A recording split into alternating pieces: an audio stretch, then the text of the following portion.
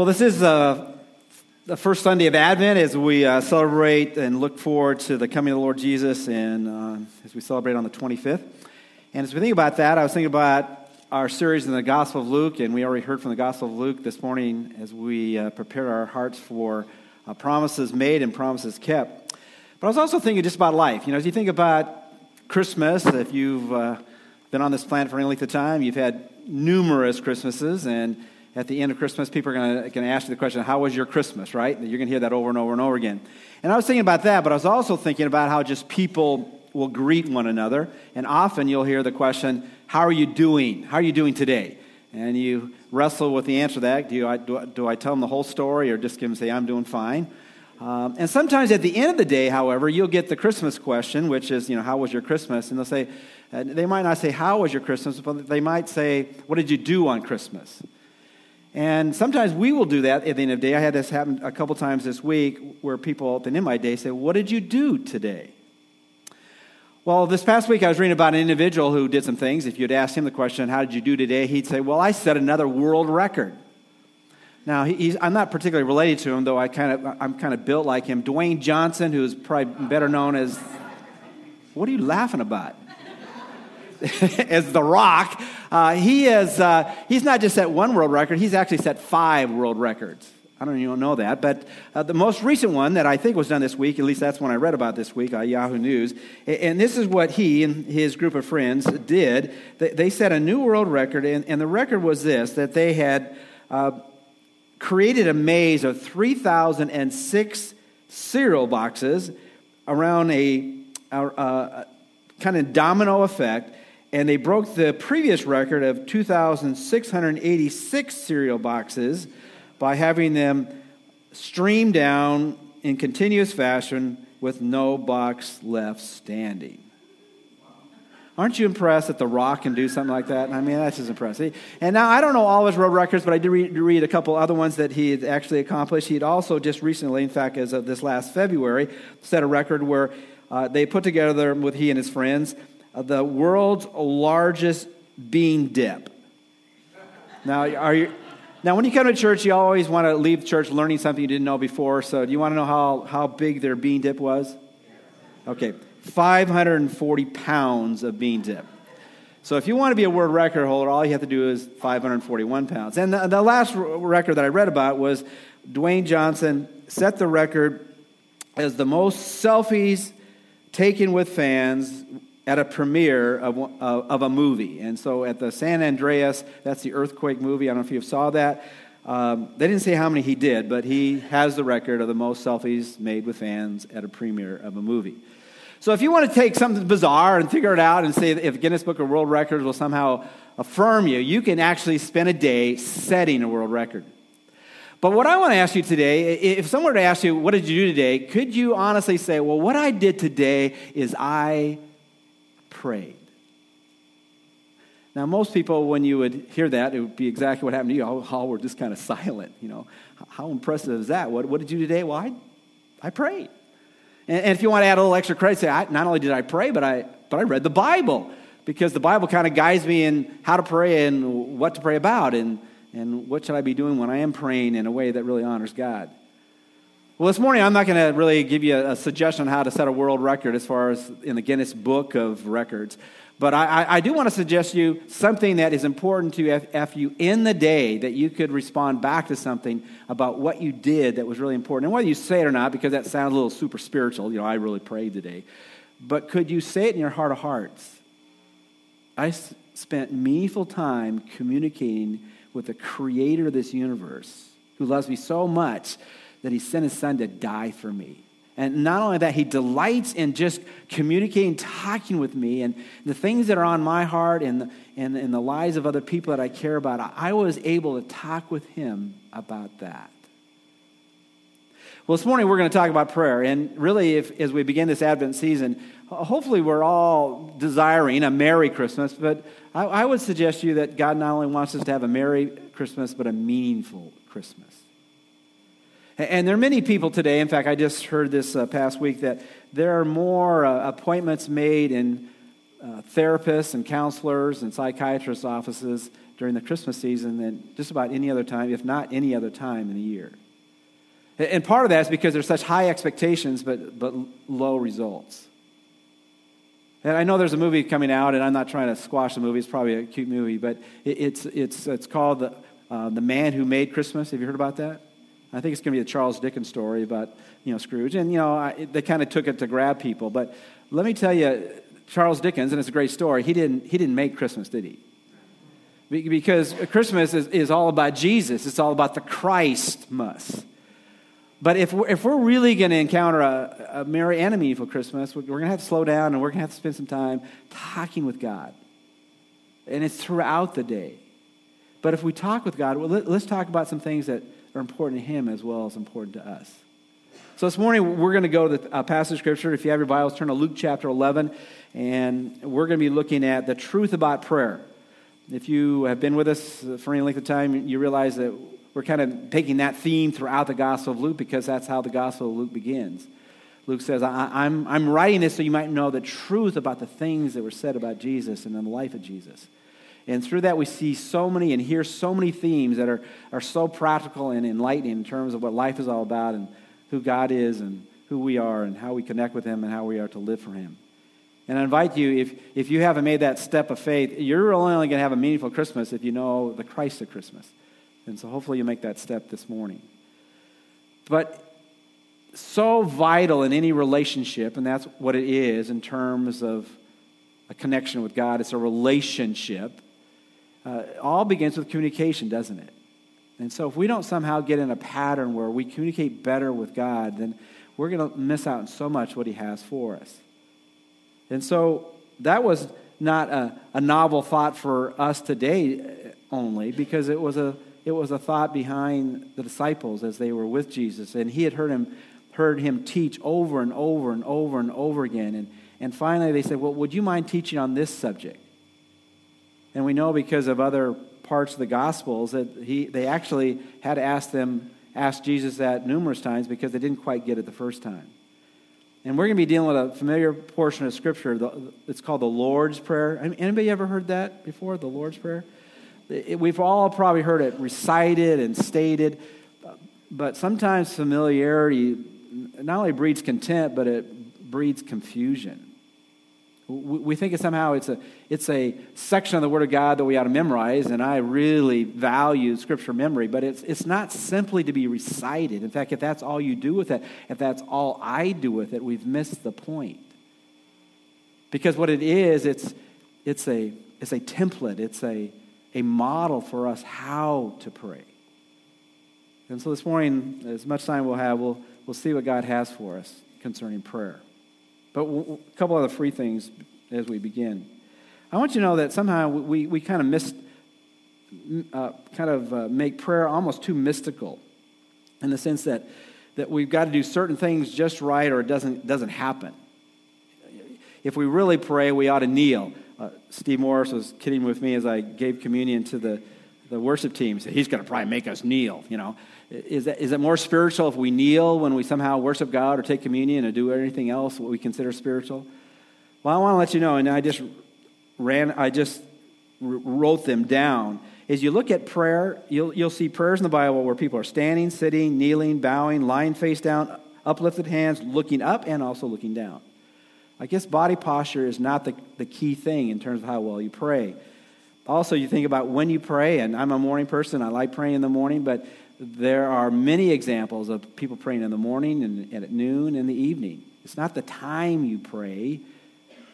It's the quality of your prayers.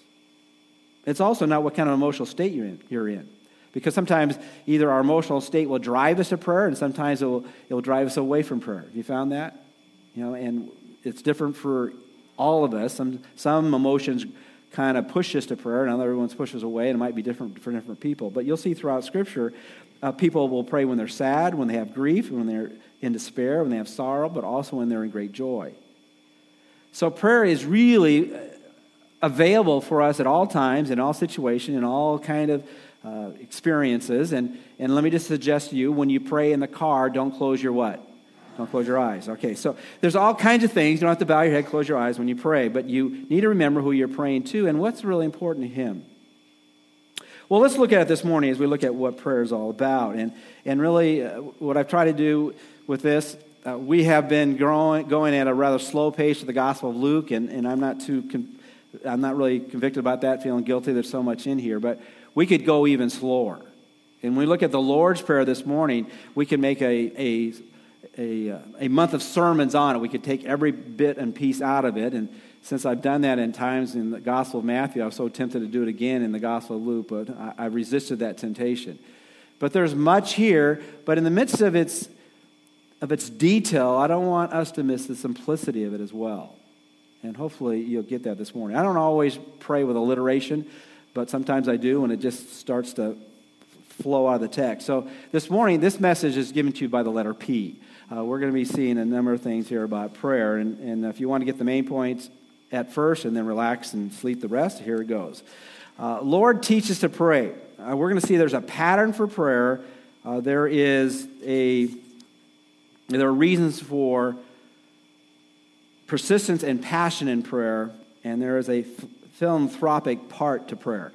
I had that memorized, and all of a sudden my mind just stopped there for a moment, all right? We're going to look at prayer from this thing. There's a pattern for prayer. There are reasons for persistence and passion in prayer, and there is a philanthropic part in prayer. And if you wonder which point, I had a hard time with a P in that last one, okay? So you'll get to it when we see it this morning. Well, let's look at, there's a pattern for prayer, and we're going to see that as we begin. Luke chapter 11. It happened that while Jesus was praying in a certain place, after he had finished, one of his disciples said to him, "Lord, teach us to pray, just as John also taught his disciples." And then he said to them. So here we have a response. Here's the teacher is no longer setting the curriculum at this moment. He's responding to his students. Sometimes in life groups, particularly my Monday group, they always seem to get me distracted, and they're always trying me to answer their questions rather than the questions I've so slavishly put together for them to answer. But they've answered the questions already. But sometimes what you do is, if you're a teacher, it's not so much giving out information. What you want is people to learn, right? And particularly what they're concerned about, what is important to them, is if you can reach into their life and say, here's some truths that will really impact your life. And so Jesus is doing this with his disciples. And what motivated them was not some information that somehow they didn't have. They were looking at his life and said, I don't have that. They saw him pray, and they said, look at our prayer life isn't anywhere near like your prayer life. Can you teach us to prayer? And in case he was resistant, he said, well, John used to do that with the disciples. Can't you do that for us? And you didn't have to bribe Jesus to talk about prayer. But he goes in and he says, and he speaks to them about what they're most concerned about. And what we have here concerning the Lord's Prayer, it's probably the disciples' prayer in the sense that was the prayer they were to learn from. We have the abbreviated version here in the Gospel of Luke. In verse 2, it says this, "And he said to them," this is Jesus, "when you pray, say, Father, hallowed be your name, your kingdom come, give us each day our daily bread, and forgive us our sins, and ourselves also forgive everyone who is indebted to us, and lead us not into temptation." How many have Luke's Lord's Prayer memorized? It's a little different than Matthew's, right? Matthew's is the longer version. "Our Father who art in heaven, hallowed be thy name, thy kingdom come, thy will be done on earth as it is in heaven. Give us this day our daily bread, and forgive us our debts as we forgive those who are indebted to us, and lead us not into temptation, but deliver us from evil. For thine is the kingdom, the power, and the glory forever and ever. Amen." How many know that one? Okay, that's the more familiar one, right? And some of you would say, well, I heard it with trespasses, and that's just a manuscript variant. Some have more clearly trespasses, others have it more debt and being indebted to. Let me just clear up the confusion. It's all about forgive us our sins and those who have sinned against us. That's the point. But I want to make a point here. One of the reasons, and this is probably a different rendering in Matthew and in Luke, because Jesus taught it a second time. And anybody who's ever taught, sometimes when you teach, you don't always say the exact same words you said the time before. Anybody ever have that experience? You tell a story more than once, you leave out certain details, add other details, and that just happens. And Jesus also, I think, did this on a particular purpose because he didn't want people to think somehow you were to memorize this prayer and just recite it as a prayer. Because it's not so much a prayer to be prayed, but a pattern of prayer that ought to be prayed. And do you understand the difference there? And in fact, in many ways, why this is not the Lord's Prayer, he couldn't have prayed this prayer. Do you understand? Because he says, will you forgive us our sins? Did Jesus ever sin? No. Okay? So Jesus didn't pray this prayer, but he says, I'm going to teach you how to pray. And this is the pattern. This is the template. This is the thing that you put on things when you want to get a diagram of something. And this is how we ought to look at this prayer. Now, I know in my life, if I don't work at prayer, my prayer... I guess so many things to say. I don't know what I want to say this morning. Okay. If you don't work at communication, you're not going to be very good at it, right? And I'm not talking about speaking up in front. But I'm talking even in speaking with friends and family and spouses and kids and things. You have to work at communicating well. Would we agree with that? I remember when I was in seminary, one of my professors wrote a book, Communication Key to Marriage. He just hammered us. If you're going to help families and spouses, they got to learn how to communicate with each other. Well, somehow we think it's so easy to communicate with God because we just talk with him. And I think that is a blessing in our relationship with God is we can just talk with him, but we can get into some bad patterns. Would you agree? Did you ever thought that God, when he listens to us pray, he's kind of bored? Man, can't you say anything different? Can't you open up your life a little bit more fully to me? Can't you pray about things not just about yourselves, but for others? Anybody there?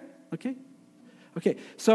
So Jesus gave a pattern here to say, look, here's where you can begin expanding your discipline in prayer and your experience in prayer.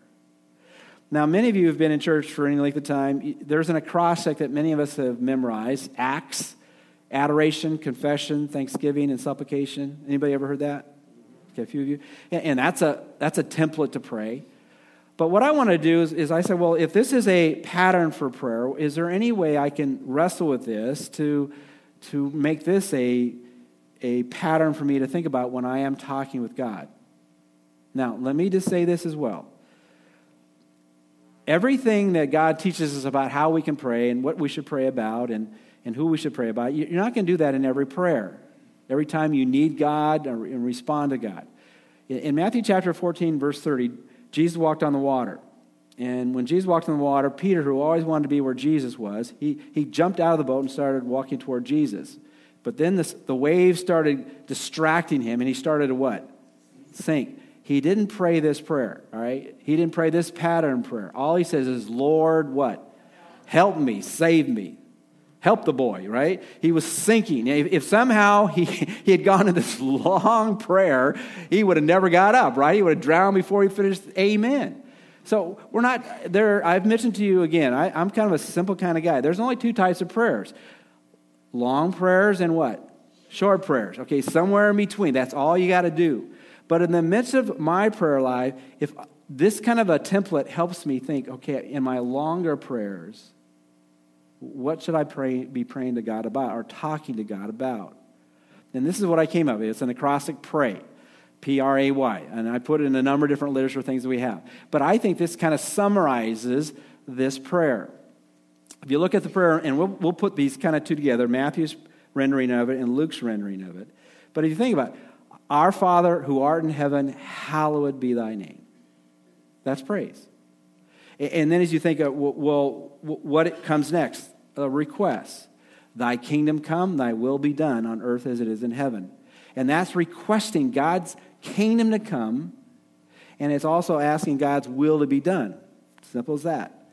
Then he talks about that we ought to ask for forgiveness of our sins and forgive people who have sinned against us. And then he talks about, before that, he says, give us this day our daily, what? Bread. Well, that's asking for two things, physical and spiritual needs. God invites us to pray about anything and everything, but it ought to be a physical component and there ought to be a spiritual component. And at the end, then he says, and lead us not into temptation, but deliver us from evil. Now, what's the point there? Well, if we have time, we'll talk about what that means, because that's kind of the more mysterious thing that he said there. But he really means this: yield to God to resist sin.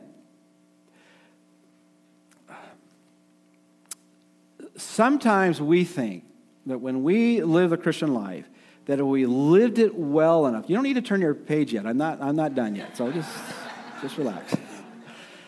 Okay. We might not get to the other 2 points. All right. Is that when we go through the Christian life, we think, if I'm really living it well, I won't even have any problem with sin. I won't have any challenges in my life. You know, God will put this bubble around me if I'm walking close with Him, and nothing will attack me, nothing will cause me to doubt, nothing will cause me to struggle. And that's just not true. In fact, Jesus went into temptation, right? And there was a couple reasons he went into temptation. The primary reason was to show that he could withstand it, right? Now, we get into temptation to be a testimony for God, that we were able to resist that which would bring us down the wrong path. But also, when we have to struggle with things, it makes us what? You know, like the rock. I'm the rock up here, right? You know, if you struggle putting up the weight, you're now trying to push something that is a little bit beyond your comfort zone. But if you only lift weights that are very easy to lift, you're never going to get stronger. And so the idea here is, lead us not into temptation, but deliver us from evil. Well, God never tempts anyone to sin, but what He is saying here, don't let me get into anything that I cannot handle. And really, it's an attitude toward our part, is that we don't want to go down a path that we know that's beyond my comfort zone right here. I should run from that, not try to endure that. And part of having that happen in your life is talking to God about it. God, help me to know the things that I need to be as far away from as possible. But whatever you bring into my life, then I want you to give me the strength to go through it. Does that make sense? So let's look at this prayer. And I was so tempted this morning, I said, I'm not going to preach. All we're going to do is pray for 45 minutes.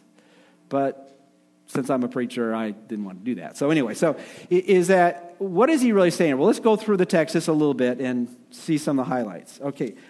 He says, Father, hallowed be your name. Now, what's interesting about this, and this is something I really only discovered in studying this version of it, because I read some passages, some people beyond what I normally read in the Gospel of Matthew, is that when Jesus said, our Father, or Father, this was shocking to them. I never really knew that. In the Old Testament, the word Father is only used 14 times in 39 books. And which is bigger, the Old Testament or the New Testament? The Old Testament. In the Gospels, it's used 60 times. Jesus, right in the very beginning, was shocking them about prayer. I want you to understand that your prayer experience with God is relational. It's the Abba Father. It's the Aramaic word for daddy or dearest father. You come into His presence because not only should you want to speak to Him, but He wants to listen to you. And so remember that at the very beginning. And then He says, hallowed be your name, which is really is a word to say, holy be your name, which means to set apart His name and who He is beyond anyone else you can imagine or think of. And so when we go into the presence of God, and we can do this throughout the day, and prayer is not simply set aside an hour, sweet hour of prayer. How many people spend sweet hours of prayer? Some people are, but, sweet 2 minutes and 5 minutes, 10 minutes here, 15 minutes here, or a half hour here. But most people don't have a sweet hour of prayer. But whenever you pray, remember who you're talking with. And doesn't that make all the difference when who you're talking to? If you know who you're talking to, it makes a difference how you say what you say and what you're saying to them about. And so begin by just remembering who you're talking with. And the best way to do that is praise Him for who He is. Set apart Him as the one who knows all and hears all, can do all. He is the one who loves you so much that in spite of your sin, He delights for you to come to Him. He's not the one who they only knew what I was like and what I've done. They would shun me. He knows everything about you and still invites you into His presence. He's the one who is merciful and gracious, and you just reflect on who He is as you talk to Him. And sometimes you'll spend a lot of time in praise, and sometimes it will be a short time in praise. But make that part of your communication every day you pray to him. Not every prayer, but every day you pray to him, include that in your sharing with him.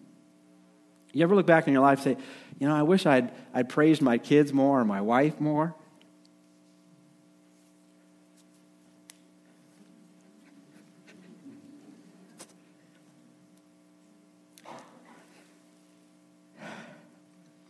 So, spend time praising God. Secondly, when he says, request his kingdom to come and his will to be done. We don't have time to give you all the particulars on this, but this kingdom he's talking about is the kingdom that will come. With all the things that are happening around the world, we're living in a crazy world right now. Would we all agree? I don't care what part of the political platform you're on, but there are strange things happening, whether it's North Korea or what's happening in the Middle East or what's happening in our own country. Can you imagine? Of course, things hit the fan so more broadly than they ever have. But every avenue of life, all you see is sexual harassment and sexual misconduct, and you're thinking, man, what's behind everybody's closed door? Now, the thing is, we shouldn't be surprised about that. We ought to be heartbroken about that, but we ought to recognize things are only going to be made totally right until what? Jesus comes. And so God's people who really involve in prayer are people who invite Jesus to come soon. Now, he's going to come on his timetable, but inviting him to come gives us a whole different perspective on life, isn't it? I put in your outline here a couple of passages. 1 Corinthians 16:21. You ever heard the phrase Maranatha? Maranatha means Lord come. Lord come. It's the Aramaic word, Lord come. And so we ought to be those kind of people. The last book in the Bible is the book of what? Revelation. And he ends that book with saying, Lord, come quickly. And so part of that is we will have a sense of wanting that place that he has promised for us to come, and he will then take that place and also plant it here on earth, is that we long for his return. And so we ought to be sharing that with him. And then also, as we think about that, this is the personal part, and your will to be done on earth as it is in heaven. And that gets the point of saying, okay, now that I'm out here on earth, your will is obviously done perfectly in heaven, but while I'm here on earth, I want to be part of doing what you want me to do. And I want your will to be done in other people's lives. And one of the greatest things that God's will is expressed is God is not willing for any to perish, but for all to come to what? To repentance. His will is for people to come to him, and so that ought to be at the heart of our prayer life. We want to treat the people around us like Jesus would treat them. We want to be the kind of people that people can see Jesus, but they can see him in us, as imperfect as that is. We want to be people that go the extra mile for others, so that the love of Christ can be manifested in amazing ways. And so as we go to prayer, we spend time in praise, and then we request his kingdom to come, which means I'm anticipating his return, and I want him to return. And then I want his will to be done in my life and the lives of people I care about. And then he goes on and said, well, I want you to understand you can ask for things that you need or other people need. Ask for the physical needs of others. And when we have people who go through life and they've had a crisis, and whether it be because of some disease or, as we've seen and heard recently, if people have been shot, people have been abused, and we ask that somehow in the midst of all that they go through, that they might be delivered and rescued from that. But we have to be honest, because God does not always answer that he will heal people or provide for every physical desire and need that they might have here on this earth. But we do know that God will meet every need when they see him face to face.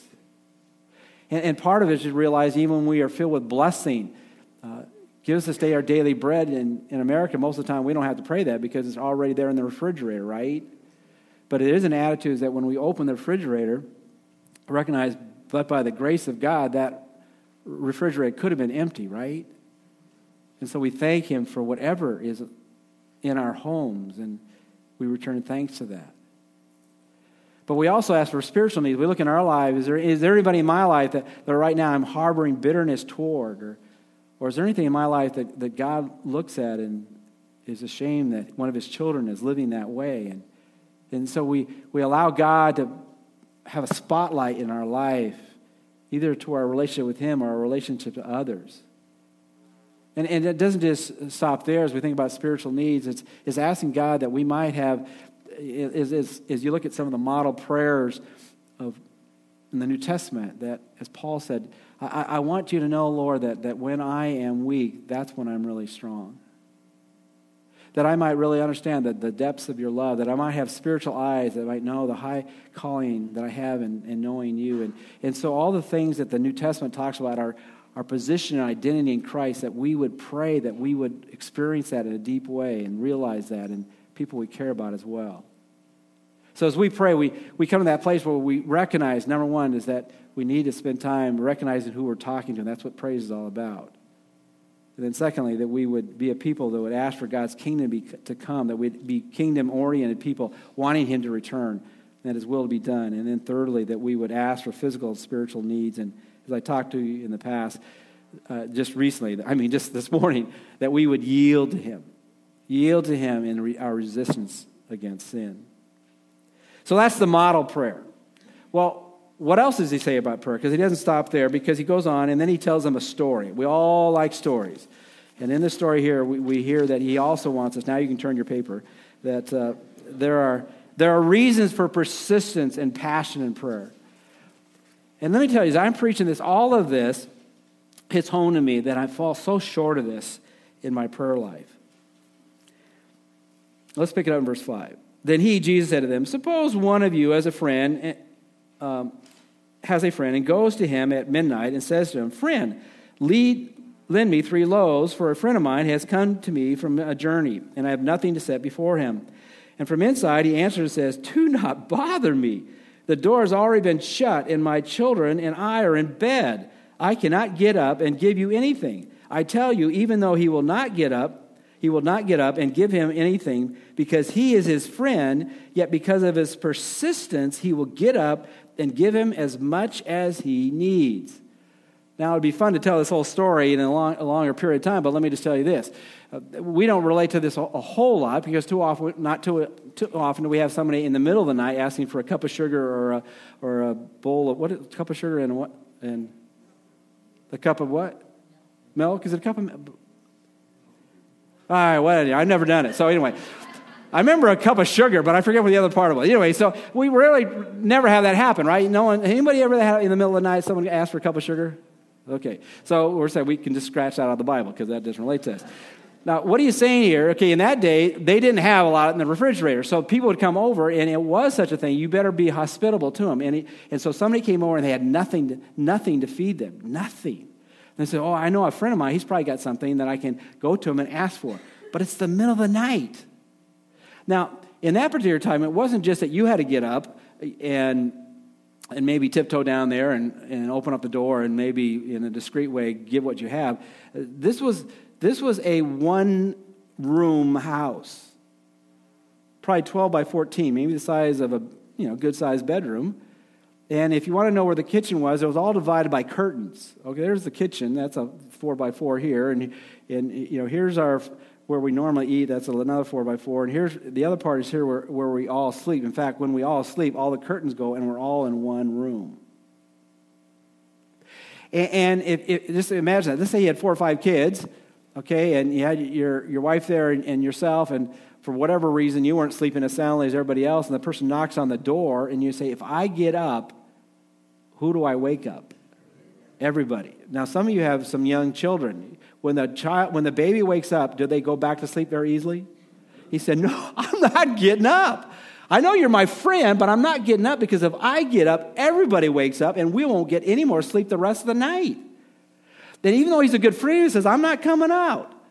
But there's something that got him to get up. It was his persistence. He would not go away. He kept on knocking, because this was important to him. He was passionate about being a good, hospitable host for whoever showed up late at night at his house. And he would not give up. Now, what's the point here about prayer? Well, is God like that? He's our friend, but he's sleeping and he doesn't want to get up. Is that what is the point here? Does he reluctantly give what he wants, what we need? That's not the point here. The point is that from our end, as we pray, he wants us to realize powerful prayer is when we are persistent in prayer and passionate in prayer. Now, why would that be true? I mean, if God already knows, why can't I just say it to him once? That's kind of how I would like to pray. I want to pray it one time, and that's it. That's just the way I, am wired. But you know why God wants me to be persistent about certain things that are important? Because, number one, persistence, I don't have much time. All right. If there's something that's important to you, okay, how would you know it's really important to you? You would keep doing it, right? Now, how would you know if it wasn't really that important? Because after a while, you would simply, what? Quit, right? You just quit doing it. And then you ask yourself, why would you quit doing it? Because you don't believe it's going to actually happen, right? How many diets have you been on? The reason we stop diets is because we try it for a while and then it doesn't work, right? And so we stop. How many exercise programs have you been on? We start on exercise programs and after a while we stop because it's not what? It's not working. I don't care. How about it? I should have used a different analogy. Okay, how many of you ever tried to learn another language? I know Hank knows 25 languages. I don't know how many you know. But how many of you ever tried to learn another language after you've been an adult? Okay, 2 or 3 of you. How many have started to try to learn another language after you're an adult? I've done that a number of different ways, And I stop. Why? Because after a while I go, this is hard. I'm not sure I'm going to get it. You understand what I'm saying here? Persistence is not only showing how much you want it, but how much you believe it's going to happen. And so it's really a synonym for faith. When you're persistent, it's showing you really trust that God will actually do it. Now, we don't know when he's going to, but he's going to do it. So as we think about prayer, we ought to know what to pray about. That's the pray. We ought to know how to pray about it. We ought to do it persistently and passionately. And just reading the passage, I'll finish my last point. And then he concludes this way. So I say to you, this is Jesus, ask and it will be given to you, seek and you will find, knock and it will be opened to you. And again, it's the idea of keep on seeking, keep on asking, keep on knocking. For everyone who asks receives, and he who seeks finds, and to him who knocks it will be opened. Now suppose one of your fathers is asked by his son for a fish. He will not give him a snake because instead of a fish, will he? They kind of looked a lot alike, so he could fool his son in a kind of a crazy way. Or if he is asked for an egg, he will not give him a scorpion, will he? If you then, being evil, know how to give good gifts to your children, how much more will your heavenly Father give the Holy Spirit to those who ask him? And this is where I put the point this way. What's involved in prayer? It's knowing the pattern of prayer. It's knowing that we ought to be persistent and passionate in prayer. And then thirdly, there is a philanthropic part to prayer. What does the word philanthropic mean?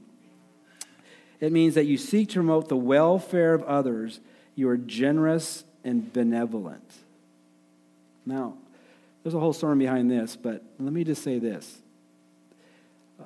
God is a good God, and when we go to him, he will give us good gifts. But when we pray to God, sometimes that which we think is good for us, God knows better, and he doesn't what? He doesn't give it to us.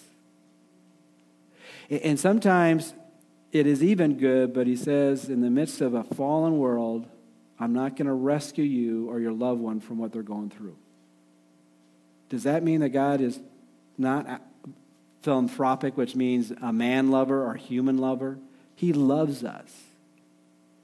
And he will give us what we desperately need. But what we need to understand, what we need more than anything else, is his Spirit living and ruling in our lives. Isn't that true? If you've already been given the best gift, if you don't get some of the other things, isn't that true even this Christmas? If there's something important you really want and you get that, I mean, you like all the other little things, right? But you got the best gift. That's what made Christmas awesome, right? Particularly when you're a little kid. If you got the Red Ryder, what's that little, the BB gun, all right? If you got the BB gun, you can care less what else you got because you got the BB gun. So we got the Holy Spirit. And he's the one who sustains us through.